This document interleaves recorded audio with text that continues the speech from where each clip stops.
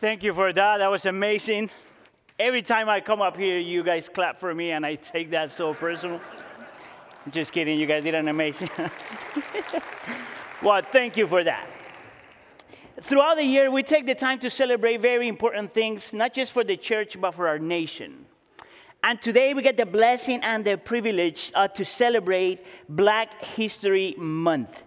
See, during this month, we remember and celebrate the achievements of the African American community and their contribution and central role in the history of our nation. As Christians, though, we ought to celebrate that, but we also want to celebrate the fact that the Lord has used the African American community to contribute to the Christianity of our nation.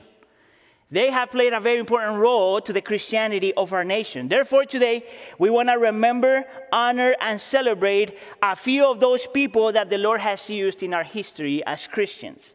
Today, we want to remember Richard Allen, one of the most active and influential ministers, educators, writers, and leaders who mobilized the black community to serve the sick and the dying during the Philadelphia yellow fever epidemic. We also want to remember, of course, Harriet Tubman, the spirit-led warrior who led hundreds of slaves to freedom through the Underground Railroad, saying, "Lord, I'm going to hold steady unto you, and you got to see me through."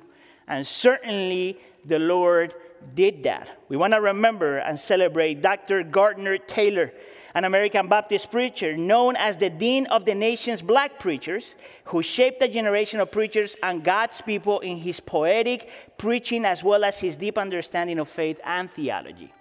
Today we remember Mahalia Jackson, an American gospel singer who is widely considered one of the most influential vocalists of the 20th century, and that sang at the historic March on Washington at the request of Dr. King. Today we want to remember and celebrate Tom Skinner, a former gang leader in Harlem who was radically transformed by the power of the gospel and became one of the most powerful evangelists in more than 70 different countries, sharing the gospel for over 30 years. We want to celebrate and remember people like Dr. Martin Luther King Jr., Dr. Perkins, Drs. Brian Loritz and Crawford Loritz, Dr. Charlie Dates, which is a more recent pastor, and the Bible and teacher and artist Jackie Hill Perry, among so many others. The question that someone may be asking is, why is it that we take the time to celebrate this? So let me answer it this way. We are grateful that our King of Glory in Jesus came to establish a multicolor, multi-ethnic, multicultural kingdom, a kingdom when people from every nation and tribe and languages and ethnicity reflects the image and the beauty of God. That's why as church, we have to say, yours is the kingdom, yours is the power, and yours is the glory forever and ever. Amen. And the church says, amen. Let's give him glory. Let's stand. Let's stand.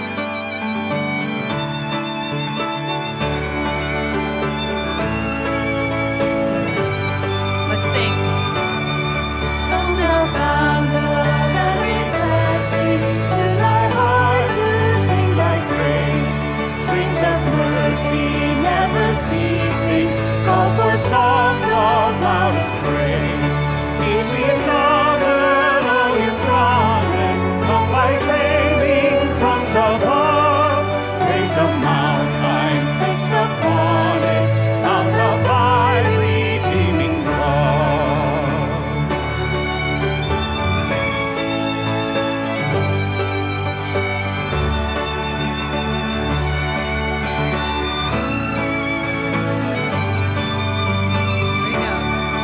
Here I raise my Ebenezer, hither by thy help I'm come, and I hope by thy good pleasure safely to arrive at home. Jesus sought me when a stranger, wandering from the fold of God. He to rescue me from danger interposed his precious blood.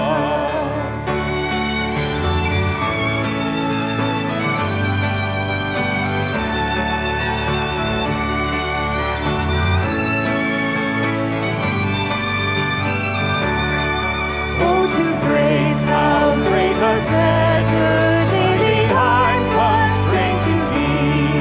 Let thy grace, Lord, like a fetter, bind my wandering heart to thee. Run to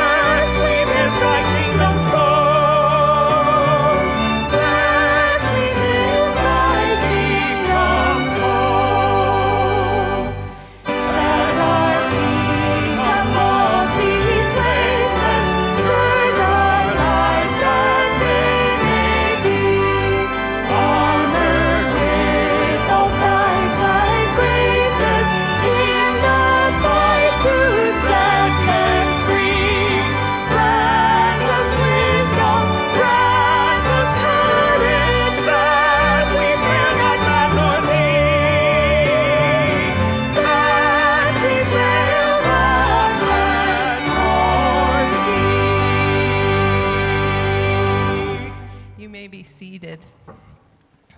Well, I love those words. Grant us wisdom, grant us courage for the living of these days, that we may not fail, man nor thee. I'm in a Place for You Bible study with some women from the church, and we're going through Genesis 12 through 50.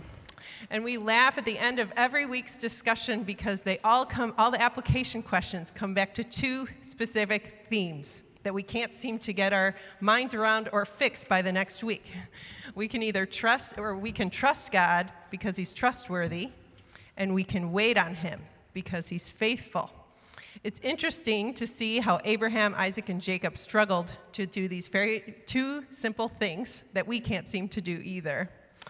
And maybe you're like me and you have a trouble or a situation in which you are asking God to intervene and asking him to work out his will desperately, but it feels like nothing is changing. And I don't know why that might be, and we'll let Josh answer all our theological questions in his sermon later. But for now, we know that we can look back and see how faithful and trustworthy our God has been in ages past throughout the history of all our faith, so that we can trust and wait on him today. Let's pray together. Our Father, we want to thank you for your amazing grace and glory that we see so clearly as you work out your plan throughout the Bible. We confess that so often in the midst of our trials, it's hard to trust you, and it's hard to wait on you to bring about your will. We have so many questions about why you allow certain things to happen, and yet we know that you are trustworthy even in our darkest days. Forgive us, Lord. We believe in you. Help our unbelief. Today, as we talk about troubles from John 16, would you speak to us as your people? May you be glorified in how we rest in you as your dearly loved children. In Jesus' name, amen.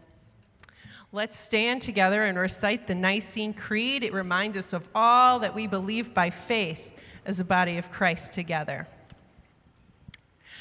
I believe in one God, the Father Almighty, maker of heaven and earth, and of all things visible and invisible.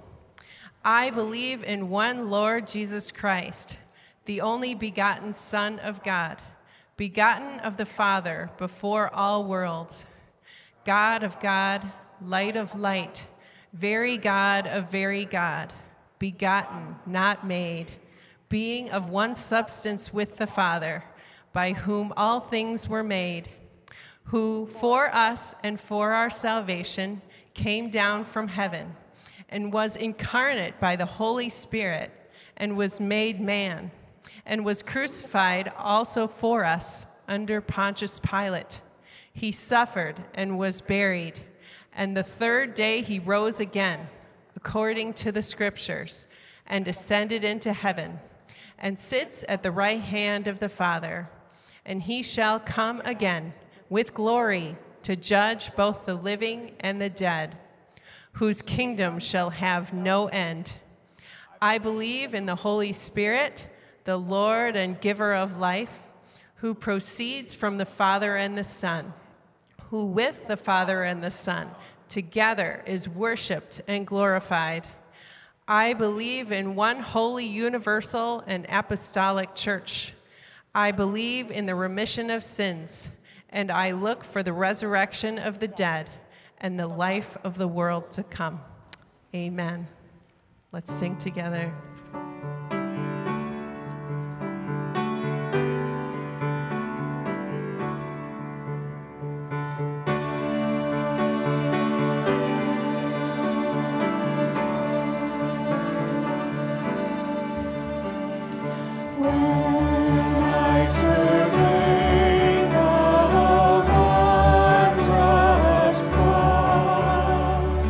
On which the Prince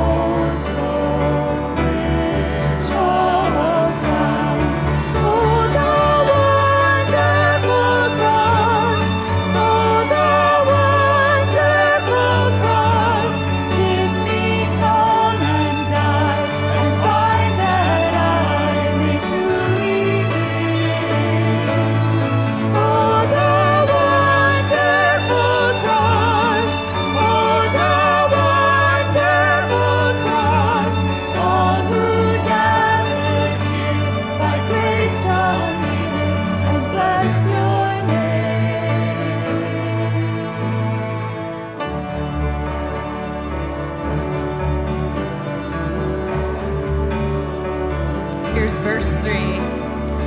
Word of the realm of nature mine, that were an offering far too small. Love so amazing, so divine, demands my soul, my life, my all. Oh, the wonderful cross! Oh, the wonderful cross!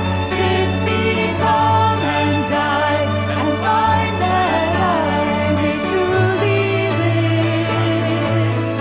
Oh, the wonderful cross! Oh, the wonderful cross! All who gather here by grace draw near and bless your name. Oh, the wonderful cross! Oh, the wonderful cross! Bids me come and die and find that I may truly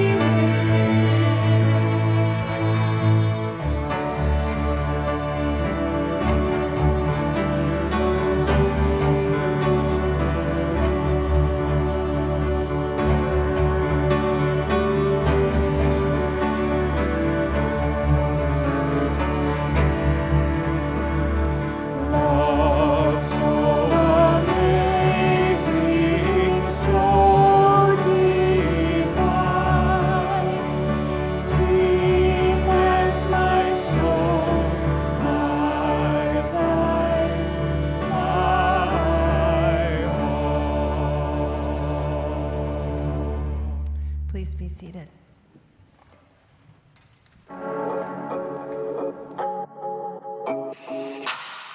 Good morning. It's so great to see you here today. I'm Michael, and I serve with our creative team. And I'm Hannah, and I serve with our student team at our West Chicago campus. Michael, over the last few months, we've had a lot of people who have been coming here for the first time or just coming back for the first time in a long time, which is awesome. How did you get connected whenever you were new at a church? Well, being on staff here was a little bit different, but True. when I was at a church in Oak Park and we were new there, one of the things we did was go to this thing called the Freeway that they had. Ooh, that sounds fancy. It was really nice. You got to meet with a pastor, got to ask some questions about the church, learn some things, and then also get connected with a volunteer or small group.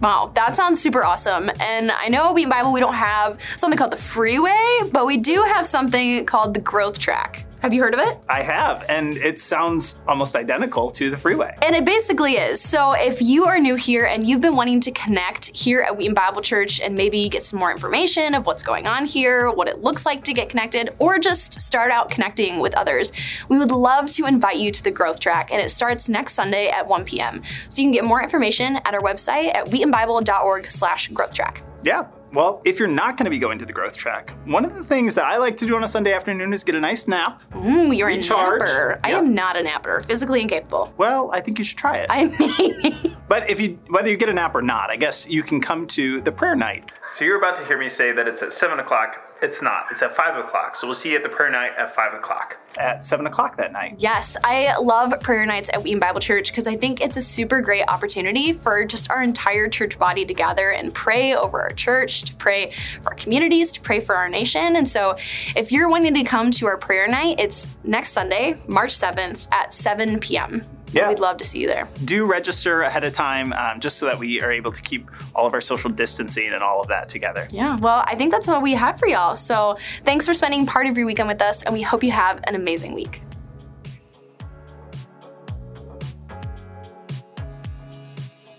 All right, the celebration continues. And we have right here, I think that one of you guys got to be there and the other one over here somewhere. Oh, okay. Yeah. Social distance, people. I don't know if you guys knew this. I'm assuming that you did. But 12 years ago, we started this beautiful, amazing ministry called Puente del Pueblo. And part of the reason why we started that ministry is because as a church, we believe that we are here to serve and edify Christians, but we are here, and the Lord placed us here to serve and our community and reach our community. Now, part of the reason why I'm doing this, and I was asked to do this, is because I was part of the team that put the whole thing together. And I remember one of the first questions as a team was, who do we need to bring to make sure that this thing is successful? And the Lord brought us this amazing man. And I'm not exaggerating when I say that Matthew, he likes to be called Mateo, just so you know. But Matthew, it was God sent. This is a man that from the beginning, I could see personally at a personal level that this is a man that loves the church, that loves people, but loves our people in our community, that he has a heart, that the Lord gave you a heart to love the widow and the orphan and the poor and the immigrant and anybody that is in your surroundings. Now, as a personal note, I have to say that Matthew has been very important in my life because he has been a prophet within the church and outside the church, a prophet, so he could speak on behalf of Christians to the community, and the Lord has used him in amazing ways. But he also has been a prophet inside the church, reminding us and pushing us to be what we are supposed to be. Now, part of the reason why I have such a close relationship with Matthew is because Matthew, for many years, has been my mother's boss. And that puts us in a really awkward situation. But everything that I'm saying is not just my opinion, but it's the opinion of a woman that has worked under your leadership. So we love you, brother. And part of the reason why we're doing this is because the Lord has called you to something else. As you know, Puente is this partnership between Wheaton Bible Church and Outreach Community Center in Wheaton. Actually, Matthew came from there originally, and now the Lord is calling him to be 100% over there again. He's taking a bigger role, more responsibility. So for us, it's actually bittersweet, right? We want to celebrate because the Lord is opening doors for you to be a more influence to the community and organizations like Outreach. But it's bitter because we're going to lose you, lose you. Right? So can you tell us a little bit what you're going to be doing at Outreach now, and how is this relationship going to continue to work? Yeah, absolutely. First, let me just say, church family, it's very meaningful to me the way that you have sacrificially and missionally given to Puente over the past 12 years. I just want you to know, from my perspective, what Wheaton Bible Church and Iglesia del Pueblo has achieved outside the walls of this church in terms of impact and love to this community is meaningful.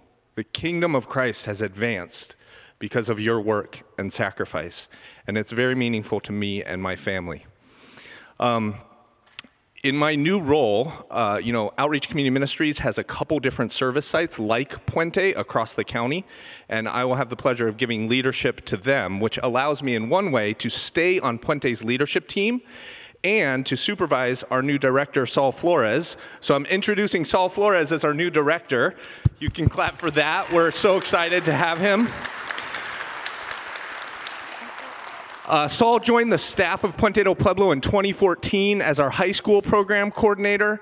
He did a fantastic job with that program. There's now 50 students. We've had a lot of first in the family students go to college for the first time. He's had 15 staff and volunteers. So we are absolutely confident he's the right guy for the job. We're so excited for this. Saul, can you tell us a little bit about what you would like us to be praying for? Definitely. Church, first I want to say I'm super excited to see what God has moving forward with Puente. And I want to thank you for being part of it because it's really a ministry of our church, all of you. So I want you to pray for boldness, for our volunteers or staff to continue to share the gospel. I truly believe it's a time for harvest. I believe that we have planted and grown and seen growing for a long time, and it is a great time to harvest. So pray for that. So before I let you go, this was not part of the notes, man. So this is brand new information. So when I was talking about Matthew, I actually feel the same way about you, just so you know. I think that you do have a heart for the community and for people.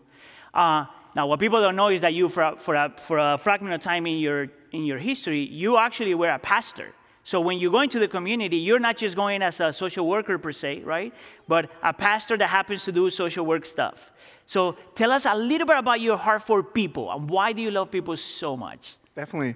Thank you, Hannibal. I love people because I believe God called me to do ministry. That is the plain truth. I think God called me to go to college, seminary, and yes, I prepared to be a pastor, and for 4 years I preached in front of a congregation and shared my heart for people. And God moved us from Mexico as missionaries in Mexico to the U.S., and He just called my heart again. It's a beautiful story, something I can tell you, but how the way I connected with Matthew, looking for a church, looking for help, and found Puente and ended up helping others. So I think it's a testimony of what our church is doing too. Amen. How about if we pray for these beautiful, amazing brothers, and we commission them and send them out as lights and agents of restoration. Lord, I'm so grateful for all these 12 years that you've given us with Matthew. He has been such a testimony of your power and your care and your grace. Lord, we know for sure that you never make mistakes. And you brought him here for a time such as this. And at the same time, Lord, we have the same conviction that you are moving him to something different. Lord, I pray that you bless him and protect him and use him in that role as well. We pray for a special blessing upon him and the family, since this is a call that involves all of them. And I also want to pray for Saul, Lord. I am so grateful, Lord, that you brought him here. Who would think that you would bring from Mexico a pastor to do this kind of stuff here in the United States? And therefore, Lord, we pray for him. We pray for the family. We pray that you bless them and use them in mighty ways. And we pray for Puente, that Puente continues to be a place in which the afflicted and the widow and the poor and the immigrant and anybody, Lord, that is struggling finds not just financially and social support, but find the gospel. And we pray for all of this in the name of Jesus. And the church says, thank you, guys.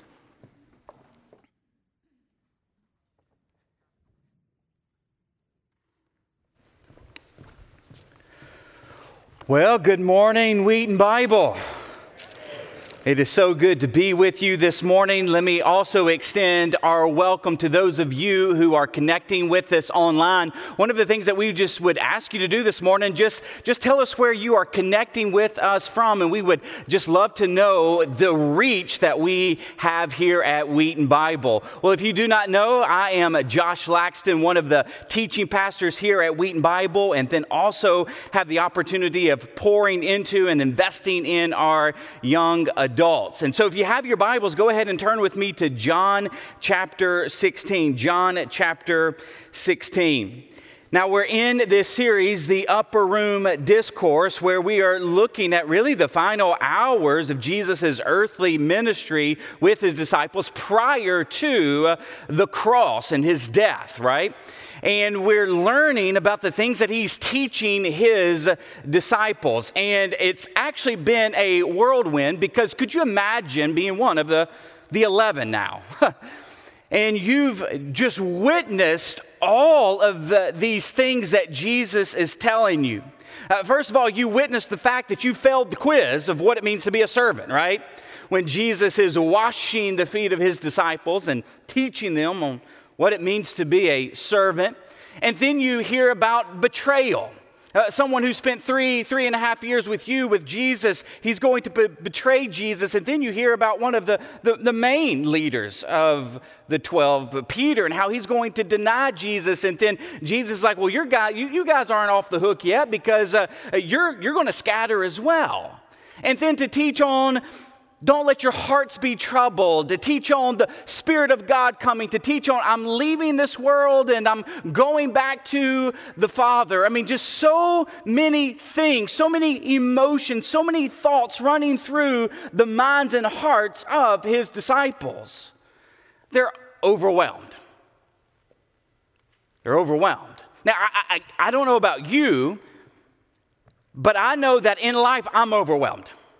I get to that point where I'm in distress, that there's so much going on in my mind, in my heart, that I'm thinking, oh my gosh, like, God, what are you doing? Kind of like what Katie was saying is like, God, I'm going to trust you, but it's really hard because of all of the things that are going on. Well, these emotions, I mean, that's what the disciples are feeling. They're kind of in turmoil. There's so much going on. Jesus is telling them so much, and praise God that we had John at least write these things down. At least he was a good student, right? Writing things down, because we have the Upper Room Discourse.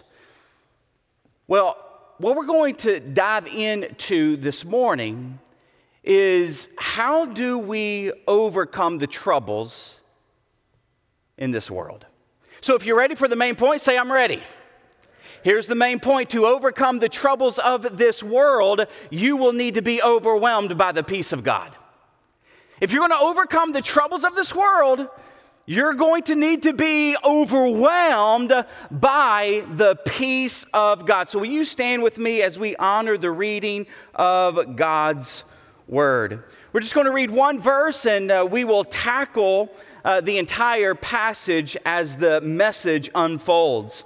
John 16:33, I have told you these things so that in me you may have peace, okay? In this world you will have what?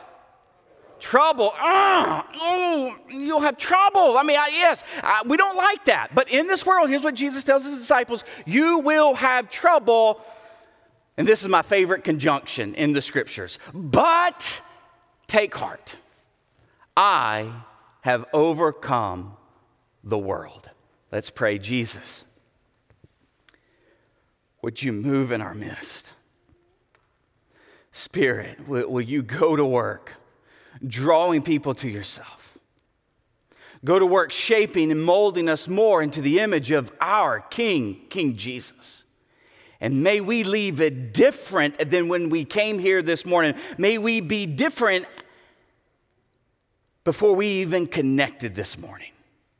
As a result of your power, your presence moving in and through our lives.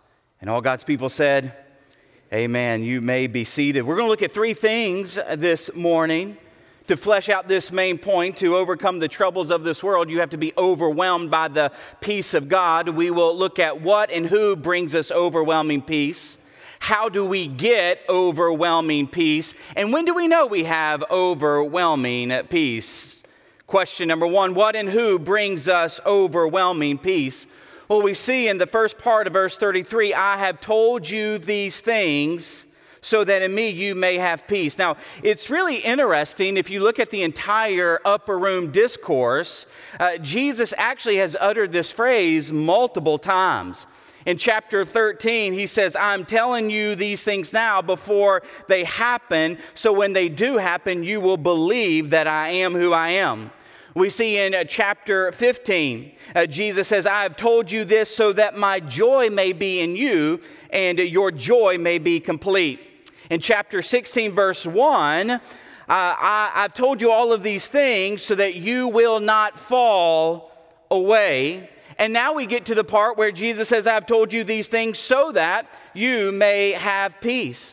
So what are these things? I mean, that would be a great question, right? What are these things that Jesus is telling his disciples? Well, here's what he's getting at. Here's what these things are. Doctrine. Everybody say doctrine. Doctrine. They're doctrine. He's telling them, he's teaching them about the doctrines of the Christian life. What does it mean to be a follower of Jesus? Now, just so that we're all on the same page, a doctrine is a belief or a set of beliefs held or taught by a church, by a group of people, or by a political party.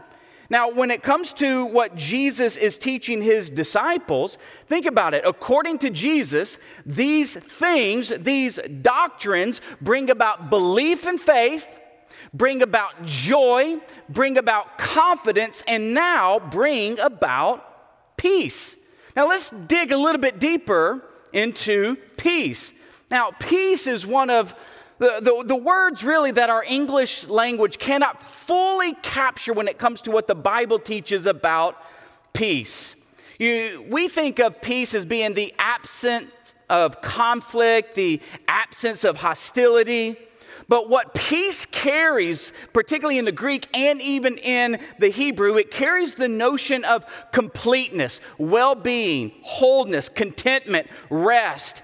The Hebrew word for peace is shalom, which some scholars explain is the total flourishing of all creation. In other words, it means that everything in all realms of creation function as they intended to function. Now, Genesis 1:31 gives us an incredible picture of shalom. We read this: God saw that everything that he had made, and it was very good. Now, think about it. So God looks at creation, and he sees it, and he sees everything that he has made. He's like, this is very good. It works as it was intended to work. It's flourishing. It's doing everything that I wanted it to do. And then he even looks at humanity, Adam and Eve. He's like, man, this is perfect. This is good. This is harmonious. This is glorious. Now, we understand that shalom didn't last too long, right? Just a couple of chapters later, in chapter 3, Adam and Eve sinned. And what happened when Adam and Eve sinned? Well, it was the unraveling of order. It was the unraveling of perfection, of completeness. It was the unraveling of shalom, total flourishing in creation. So think about it. Sin unraveled the peace between God and man. Sin created friction and conflict between man and man. Sin created the fear of the other, and it would lead to conflicts and frictions and wars and domination and oppression.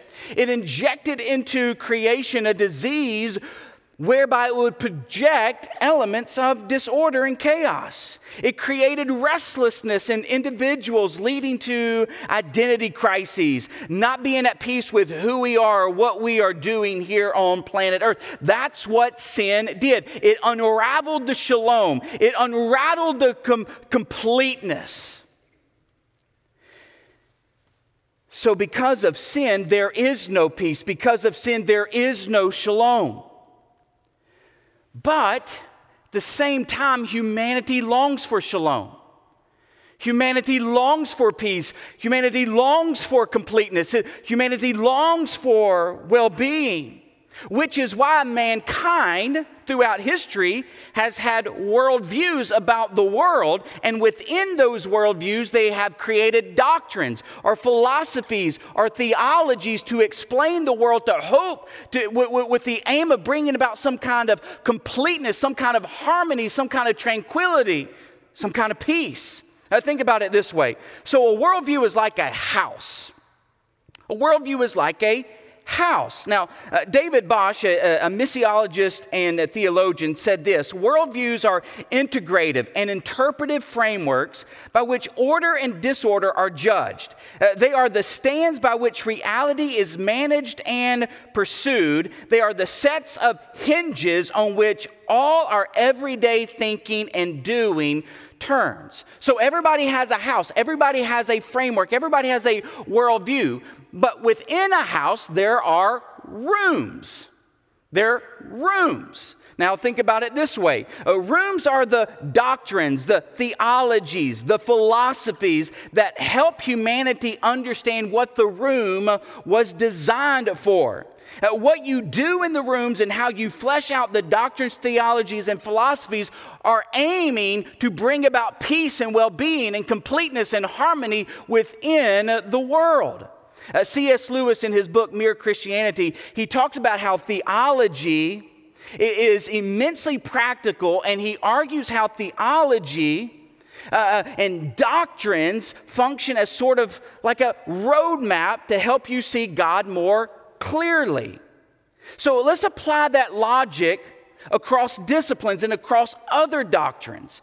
So other doctrines, other disciplines outside even the Christian worldview, they are there to help them see life more clearly, culture more clearly, society and the world more clearly. And so when you put it together, when you put worldviews and when you put doctrines and theologies all together, here's the question that we all as just human beings have to ask. Is this worldview and are these doctrines and theologies and philosophies, are they producing peace? Are they producing shalom? Are they producing completeness and wholeness and well-being? And see, when you look at philosophies and doctrines of the world, philosophies like humanism, rationalism, existentialism, stoicism, hedonism, or nihilism. When you look at political doctrines like Marxism and socialism and communism and capitalism and libertarianism, here's the question that I think you have to ask is, do they give you a sense of overwhelming peace? Do they have the ability to not only articulate why you are in the world, but do they have the ability to articulate what's wrong with the world? And not only that, do they have the power to overcome the things that are wrong with the world? Now, I'll go ahead and give you the answer about these philosophies and these philosophies of the world and these doctrines of the world. No, they do not have the power to give us the overwhelming peace that every human being desires and longs for. For instance, I ran across an article this week entitled, "How Non-Religious Worldviews Provide Solace in Times of Crisis." It was a very fascinating article. Let me just read just a couple of sentences from the very beginning. This author writes, "I wanted to explore the idea that while non-believers may not hold religious beliefs, they still hold distinct ontological, epistemological, and ethical beliefs about reality. And the idea that these secular beliefs and worldviews provide the non-religious with equivalent, I would argue, about equivalent sources of meaning, similar coping mechanisms as supernatural beliefs of religious individuals." No, they don't. No, they don't. And you know how I know they don't? Because of what Jesus says here to his disciples. Let's go back to verse 28. Because it's actually in verse 28, Jesus summarizes the doctrines that he has been teaching his disciples. And here's what he says: "I came from the Father and entered the world. Now I am leaving the world and going back to the Father." So it's in that summary statement in verse 28, Jesus gives us some doctrines that actually give us overwhelming peace as human beings. Well, what are those doctrines, Josh? Well, I'm so glad that you asked that this morning. Here are those doctrines. The incarnation is one of them. Jesus' divinity and incarnation is one of those doctrines. He came from the Father. Wrapped up in the incarnation is God's love for the world. Wrapped up in the incarnation is God dwelling with man. Do we realize that from Genesis all the way through the book of Revelation, God has been aiming to dwell with man on planet Earth? And so in the incarnation, we get a glimpse of God wanting to dwell with man. It's in the incarnation we see the God-man, that Jesus wasn't just a man. Oh, no. He was the God-man, 100% God, 100% man. He was born of a virgin, so he wasn't tainted by sin. So because he was outside of sin, because he was outside the world, he was able to come and save the world. That's why we need the incarnation. But then we also see the inauguration of an invitation into the kingdom of God. So Jesus entered the world.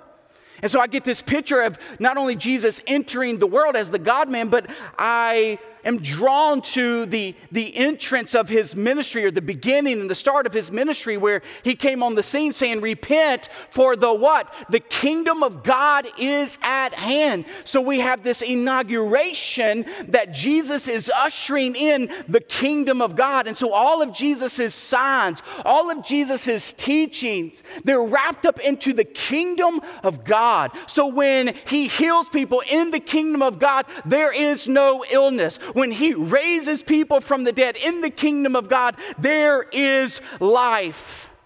When he forgives sin in the kingdom of God, there are saints.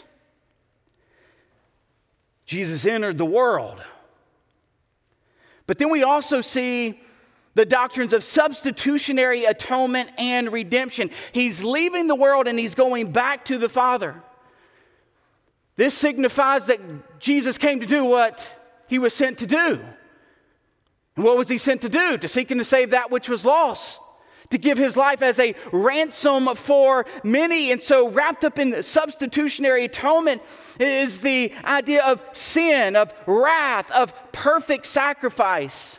Wrapped up in redemption are the ideas of justification, sanctification, and glorification.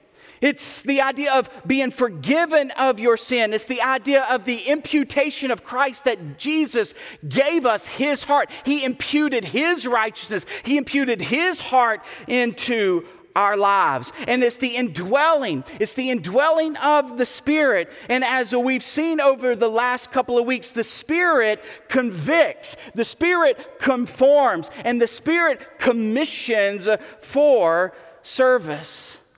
And Jesus, he goes back to the Father, sitting at the right hand of God, saying, it has been done. And there he intercedes, and there we wait until final consummation. See, that's what Jesus has told his disciples. I love what Paul Tripp says about doctrine. Doctrines are a beautiful gift supplied by a God of amazing grace. They're not burdensome, life-constricting beliefs. They impart new life and new freedom. They are the ecosystem in which the garden of personal transformation grows. You might be sitting here and you've always kind of wanted to know, what's so important about doctrine? What's so important about theology? That's the importance. Is that doctrines give you this overwhelming peace. Doctrines explain the worldview in which you view reality. But I got to show you something else. You want to see something else? If you want to see something else in this, I want to share it with you. You want to see something else? Yeah. Okay, let me show you. Go back to verse 28. Or I'm sorry, not 28. Go back to verse 33. I have told you these things so that in me, everybody say, in me. Oh, you cannot miss this. Jesus is saying that these doctrines, these teachings, they are all wrapped up in me, a person. You see, the reason why we can have overwhelming peace as the people of God, it's not because we read a set of beliefs. No, it's not because we read theology books. No, it's not just because we have the Bible, which is written by God. It's because we have Jesus. It's in Jesus these doctrines are fulfilled. It's in Jesus these doctrines are embodied. And it is in Jesus where we have overwhelming peace. So what and who gives us overwhelming peace? Jesus does. That's why Augustine said, because you, God, made us for yourself, and our hearts find no peace until they rest in you. Well, the second question is this: how do we have overwhelming peace? How do we get overwhelming peace? So we know the what and the who that gives it to us, but how do we obtain it? Well, I'm glad that you asked that question this morning. We see that Jesus says, in this world you will have trouble, but take heart, I have overcome the world. Now, before I explain how we get peace, I want to deal with that first part of the sentence where Jesus says, in this world you will have trouble. Think about that. Okay, I've written these things so that you might have peace. Yay! But you're going to have trouble. No! Right? Like in this world, you will have trouble. It's not very comforting, right? So, but Jesus is saying is, while I am your peace, as long as you are in this fallen and broken and sinful world, you're going to have trouble. Now, the word trouble, it actually is a different Greek word than the word trouble that is used in John 14:1. I preached on that passage a few weeks ago. Now, this word, thalipsis, it actually goes even deeper and broader than the word trouble that is used in John 14. So thalipsis, everybody say thalipsis. Man, you are speaking Greek. That's awesome. All right, so here we go. Thlipsis can mean persecution, affliction, distress, tribulation, oppression. It can mean hard circumstances, anguish, pressure, burden, suffering. Anybody dealing with some trouble? Yeah. And so let that sink in. In this world, you will have thlipsis. So when I think of the word thlipsis, I just think of tailspin in our English word. Like this world is in a tailspin. Many times in our life, we're in a tailspin. In this world, you will have tailspins. You will have trouble. But, take heart. Take heart. That's what Jesus says. In this world, you'll have trouble, but take heart. Now, the word take heart is an imperative. It's a command. It means to be bold, be courageous, be confident, stand firm. Don't be afraid. Don't be afraid of the trouble. I like what Tim Keller says about this word. He says, dare to believe. In this world, you will have trouble, but dare to believe. Believe what? Be confident in what? Well, the next phrase is, Jesus has overcome the world. So we can take heart. There's this imperative that Jesus has given his disciples that when you face trouble, when you are in trouble in this world, take heart, be confident, be bold, stand firm, dare to believe that I have overcome the world. Now that word overcome, it's where we get our word Nike. And you know what Nike, you know what the swoosh means? It means conquer. It means victory. Well, that's what Jesus is saying. I have overcome. I have conquered. I have won the victory in the world. So just think about it. So Nike, they've had Michael Jordan, LeBron James. They've conquered the basketball court. And they've had Tiger Woods and Rory McIlroy. They've conquered the golf course. They've had Ronaldo. He's conquered the soccer field. Oh, but guess what the church has? The church has Jesus, has conquered the world.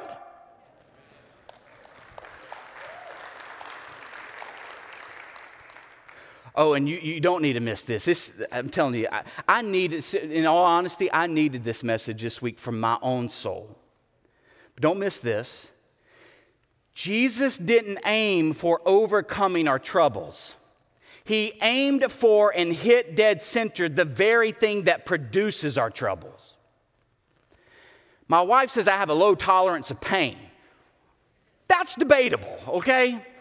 But anytime I have a little soreness in my neck or in my back, because the older you get, the more sore you get, right? I mean, and so this winter was kind of really rough. A lot of snow shoveling. You know what I'm saying? A lot of snow shoveling.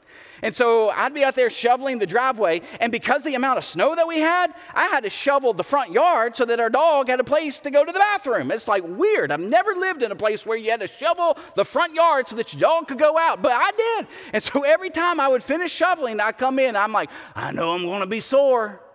And guess what? I go to the medicine cabinet, I grab a couple ibuprofen, and I take a couple ibuprofen because they help alleviate the symptoms of soreness.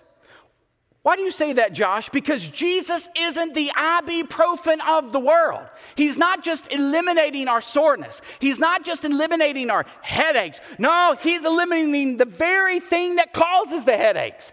He's eliminating the very things that cause the soreness. And how does he do this? Through his sacrificial death and resurrection from the dead. If you want to know why Jesus had to die and why it's paramount that he rose again from the dead, it's this right here. Because it's through his atoning sacrifice, his substitutionary death. God's wrath was targeting the world, unraveling order. And so God's wrath he's got to deal with. He's got to deal with sin, and he's going to deal with it with Jesus on the cross. And Jesus will die for the sin of the world, for the unraveling of peace. But he won't stay dead, because 3 days later, he's going to rise from the dead, conquering the world, conquering death, conquering hell, conquering sin.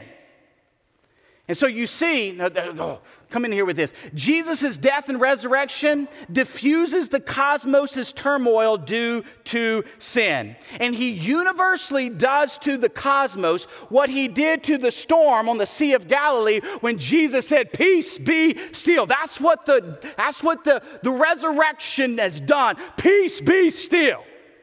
So therefore, there's coming a time when we won't have to worry about natural disasters. We won't have to worry about epidemics or pandemics. You see, Jesus' death and resurrection dismantles the wicked world. The kingdom of man and all of its fallen and flawed and fractured structures and systems. You see, Jesus' death and resurrection conquers the world, where eventually the kingdoms of this world will become the kingdom of our Lord and Christ. And so therefore, there is coming a day when we won't have to worry about systemic injustice. We will not have to worry about flawed governmental systems. We won't have to worry about corrupt governments and politicians. We won't have to worry about scandals and conspiracies and riots. We won't have to worry about the collapse of the economy. We won't have to worry about divided nations. We won't have to worry about wars or rumors of wars. We won't have to worry about segregated communities and gatherings. We won't have to worry about poverty and homelessness and abortion and euthanasia. Jesus' death and resurrection takes care of that. His death and resurrection defeats scheming Satan, the adversary and enemy of God, who has been seeking to rob God of his glory and deceive and devour humanity, keeping them in the dark. It was Jesus' death and resurrection that gave a decisive blow to the head of Satan, bringing in the peace of God. Therefore, there is coming a day we won't have to worry about confusion. We won't have to worry about deception. We won't have to worry about being skeptical about what is true, what is not. We won't have to worry about being tempted and tried. We won't have to worry about being assaulted and attacked for our faith. Jesus' death and resurrection defeats scheming Satan. And then last but not least, Jesus in his death and resurrection deals with fallen flesh, epitomized by a sinful, wicked, and hard heart. You see, Jesus' death and resurrection is the cosmic heart transplant whereby those who trust him, follow him, are given a new heart, his heart. You see, Jesus' death and resurrection is not just a cosmic heart transplant, it's a cosmic adoption process whereby those who follow him, trust him, put their hope and faith in him, they are adopted, they are grafted into the family of God. Therefore, listen to this, guys. There's coming a day we won't have to worry about disappointments, discouragements, and depression. We won't have to worry about looking into the mirror and going, "Oh, I'm so ugly, I'm so fat." We won't have to worry about betrayal and abandonment, isolation and loneliness, relational strife and estrangement. We won't have to worry about setbacks and defeats. We won't have to worry about frustrations and failures. We won't have to worry about the thorns and thistles of financial hardships, career setbacks, and job losses. We won't have to worry about racism. We won't have to worry about hurts, habits, hang-ups, hardships, and heartaches of life, because Jesus has died and he has rose again and he has conquered the systems and the structures of the world.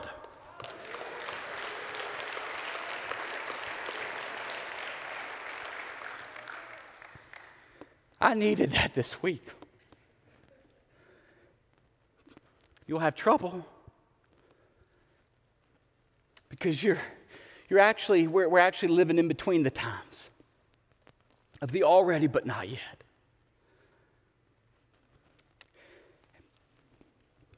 So while we face trouble, we don't have to let our troubles define us. We don't have to let our troubles depress us, debilitate us, or defeat us. Because we take heart. We take heart in what? Jesus has overcome the world. He's overcome. Dare to believe. Maybe you're struggling. Dare to believe. He has overcome the world. Now, the third question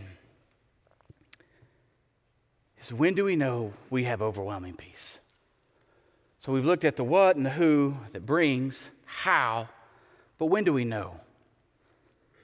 Hey, you're probably sitting out there because, I needed this week. I need to know, when do I know I have overwhelming peace? When do I know I have the peace of God in my life, even when I face troubles, right?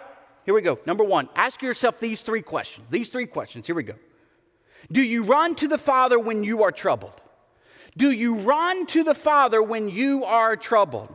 If you're taking notes, just mark verse 23 and 24 of chapter 16. Here's what Jesus says. In that day, you will no longer ask anything. Very truly, I tell you, my Father will give you whatever you ask in my name. Until now, you have not asked for anything in my name. Ask and you will receive, and your joy will be complete. What is Jesus saying? Saying there's coming a time where you don't even have to run to me. You can run straight to the Father. Like I no longer have to be your mediator. Because once and for all, through the cross and the resurrection, I have become your mediator. You can run straight to the Father. Now, in the Laxton house, let me tell you what happens. Joni is the one that our kids run to when they're in trouble. I'm hungry. Mama, the internet's down. They don't come to Daddy's office. They go, Mama, hey, the internet's down. I mean, my wife, she is superwoman. So she is the internet technician. She's the one that can change the light bulbs in the house. She's the one that can cook a mean dinner.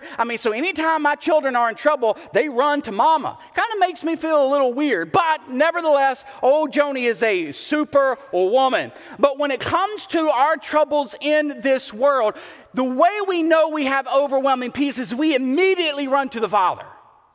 We immediately run to the Father. That's the reason why Paul, he's going to write this in Philippians 4. Do not be anxious about anything, but in every situation, by prayer and petition with thanksgiving, present your requests to God. And the peace of God, which transcends all understanding. Why? Because you ran to the Father. That's why Paul also writes Romans 8, 37 through 39. Now in all these things we are more than conquerors through him who what? Loved us. Why do we run to the Father? Because he loves us. So do you run to the Father when you're troubled? Number two, does your grief give way to joy? Does your grief give way to joy? Verse 16. In a little while you will see me no more, and then after a little while you will see me.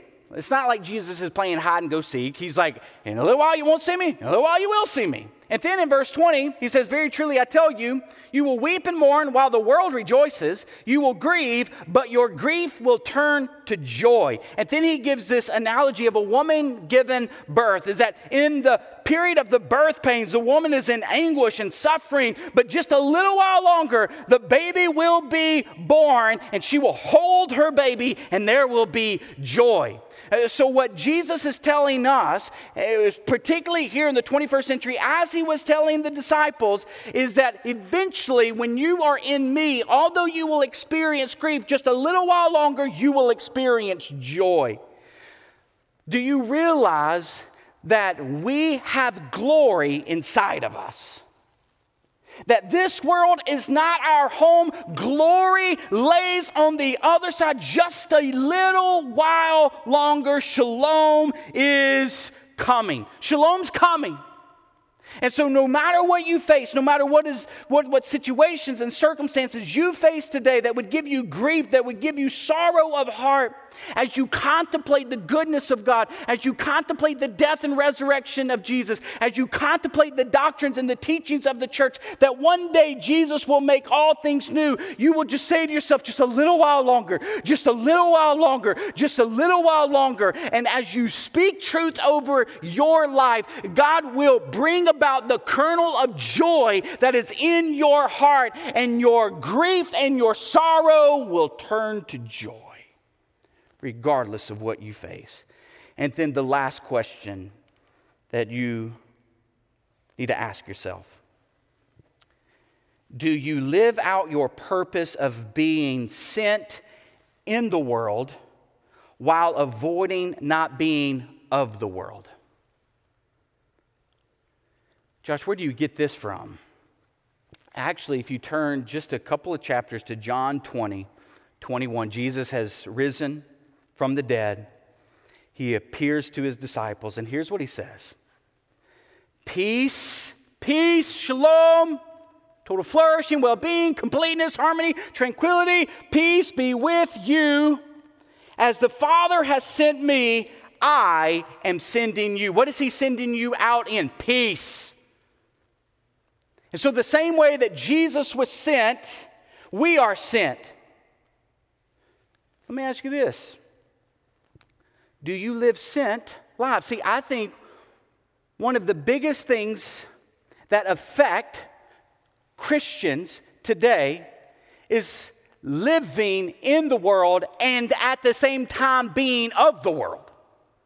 But Jesus has told us to be in the world but not of the world, because we are living sent lives as we reflect the glory of God, as we share and show the gospel of the kingdom of Jesus Christ. And so therefore we're in the world, but we are not of the world. Therefore we're not affected by the things of the world. We're not held captive. We're not consumed. We're not intoxicated by the things of this world. Why? Because we are captivated and we are intoxicated by King Jesus and the peace that he has given us. You see, when we run to the Father, when we experience the joy, when we live sin as God's people, we will then know that we have overcome the troubles of this world because we have been overwhelmed by the peace of God. Let's pray. Jesus, may you overwhelm us. Overwhelm us with your peace, your shalom, your total flourishing, your completeness, your harmony, your tranquility. Will you overwhelm us when we are in trouble? May we speak truth. May we speak doctrine over our life, because we know that in the very doctrines that we speak over our life, you embody those. You are those. You are the resurrection and the life. So, Father, be glorified in us as we are in the world, facing troubles every day. But let us not be overcome by those things. Let us be overwhelmed instead by the peace that you bring. Thanks so much, Josh. I'm going to dare to believe in my trouble. Who was with me? Yes, amen. Let's stand together and respond to God's word. We're going to sing a song we introduced last month that has beautiful lyrics by Fanny Crosby about how we can just sing of Jesus. And perhaps this is the best time to do that in our troubles. We just sing of Jesus. So let's sing together.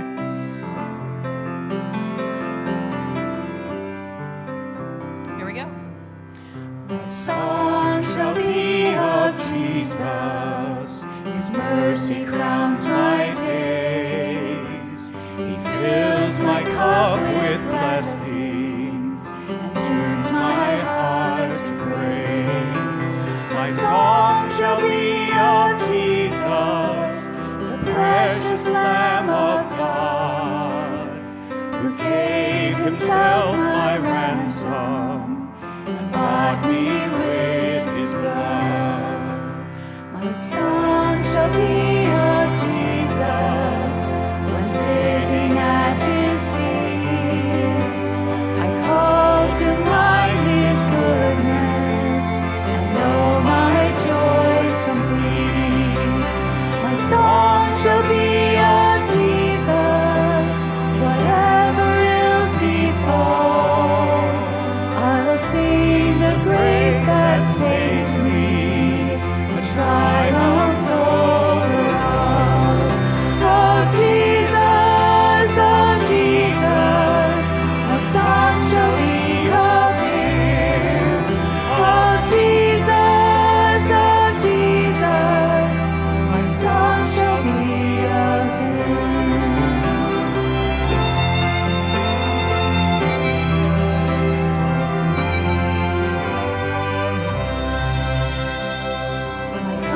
Shall be of Jesus, while pressing on my way to where my home shines glorious in pure and perfect day.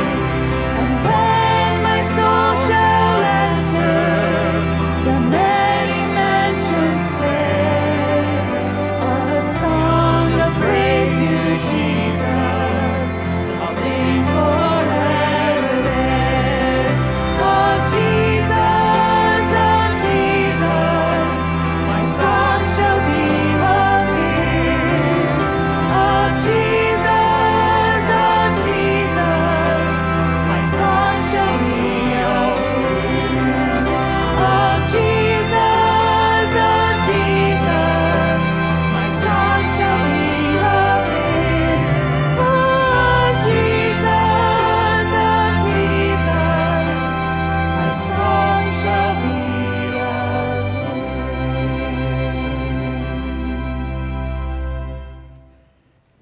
Wheaton Bible, you're loved.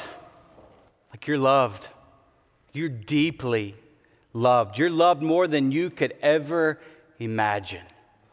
And that love drove Jesus to walk a perfect life, die on the cross for the sin of the world.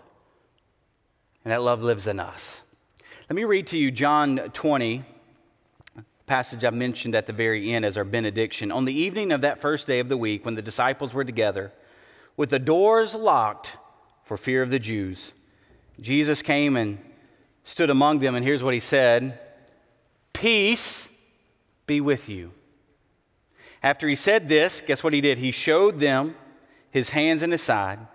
The disciples were overjoyed when they saw the Lord.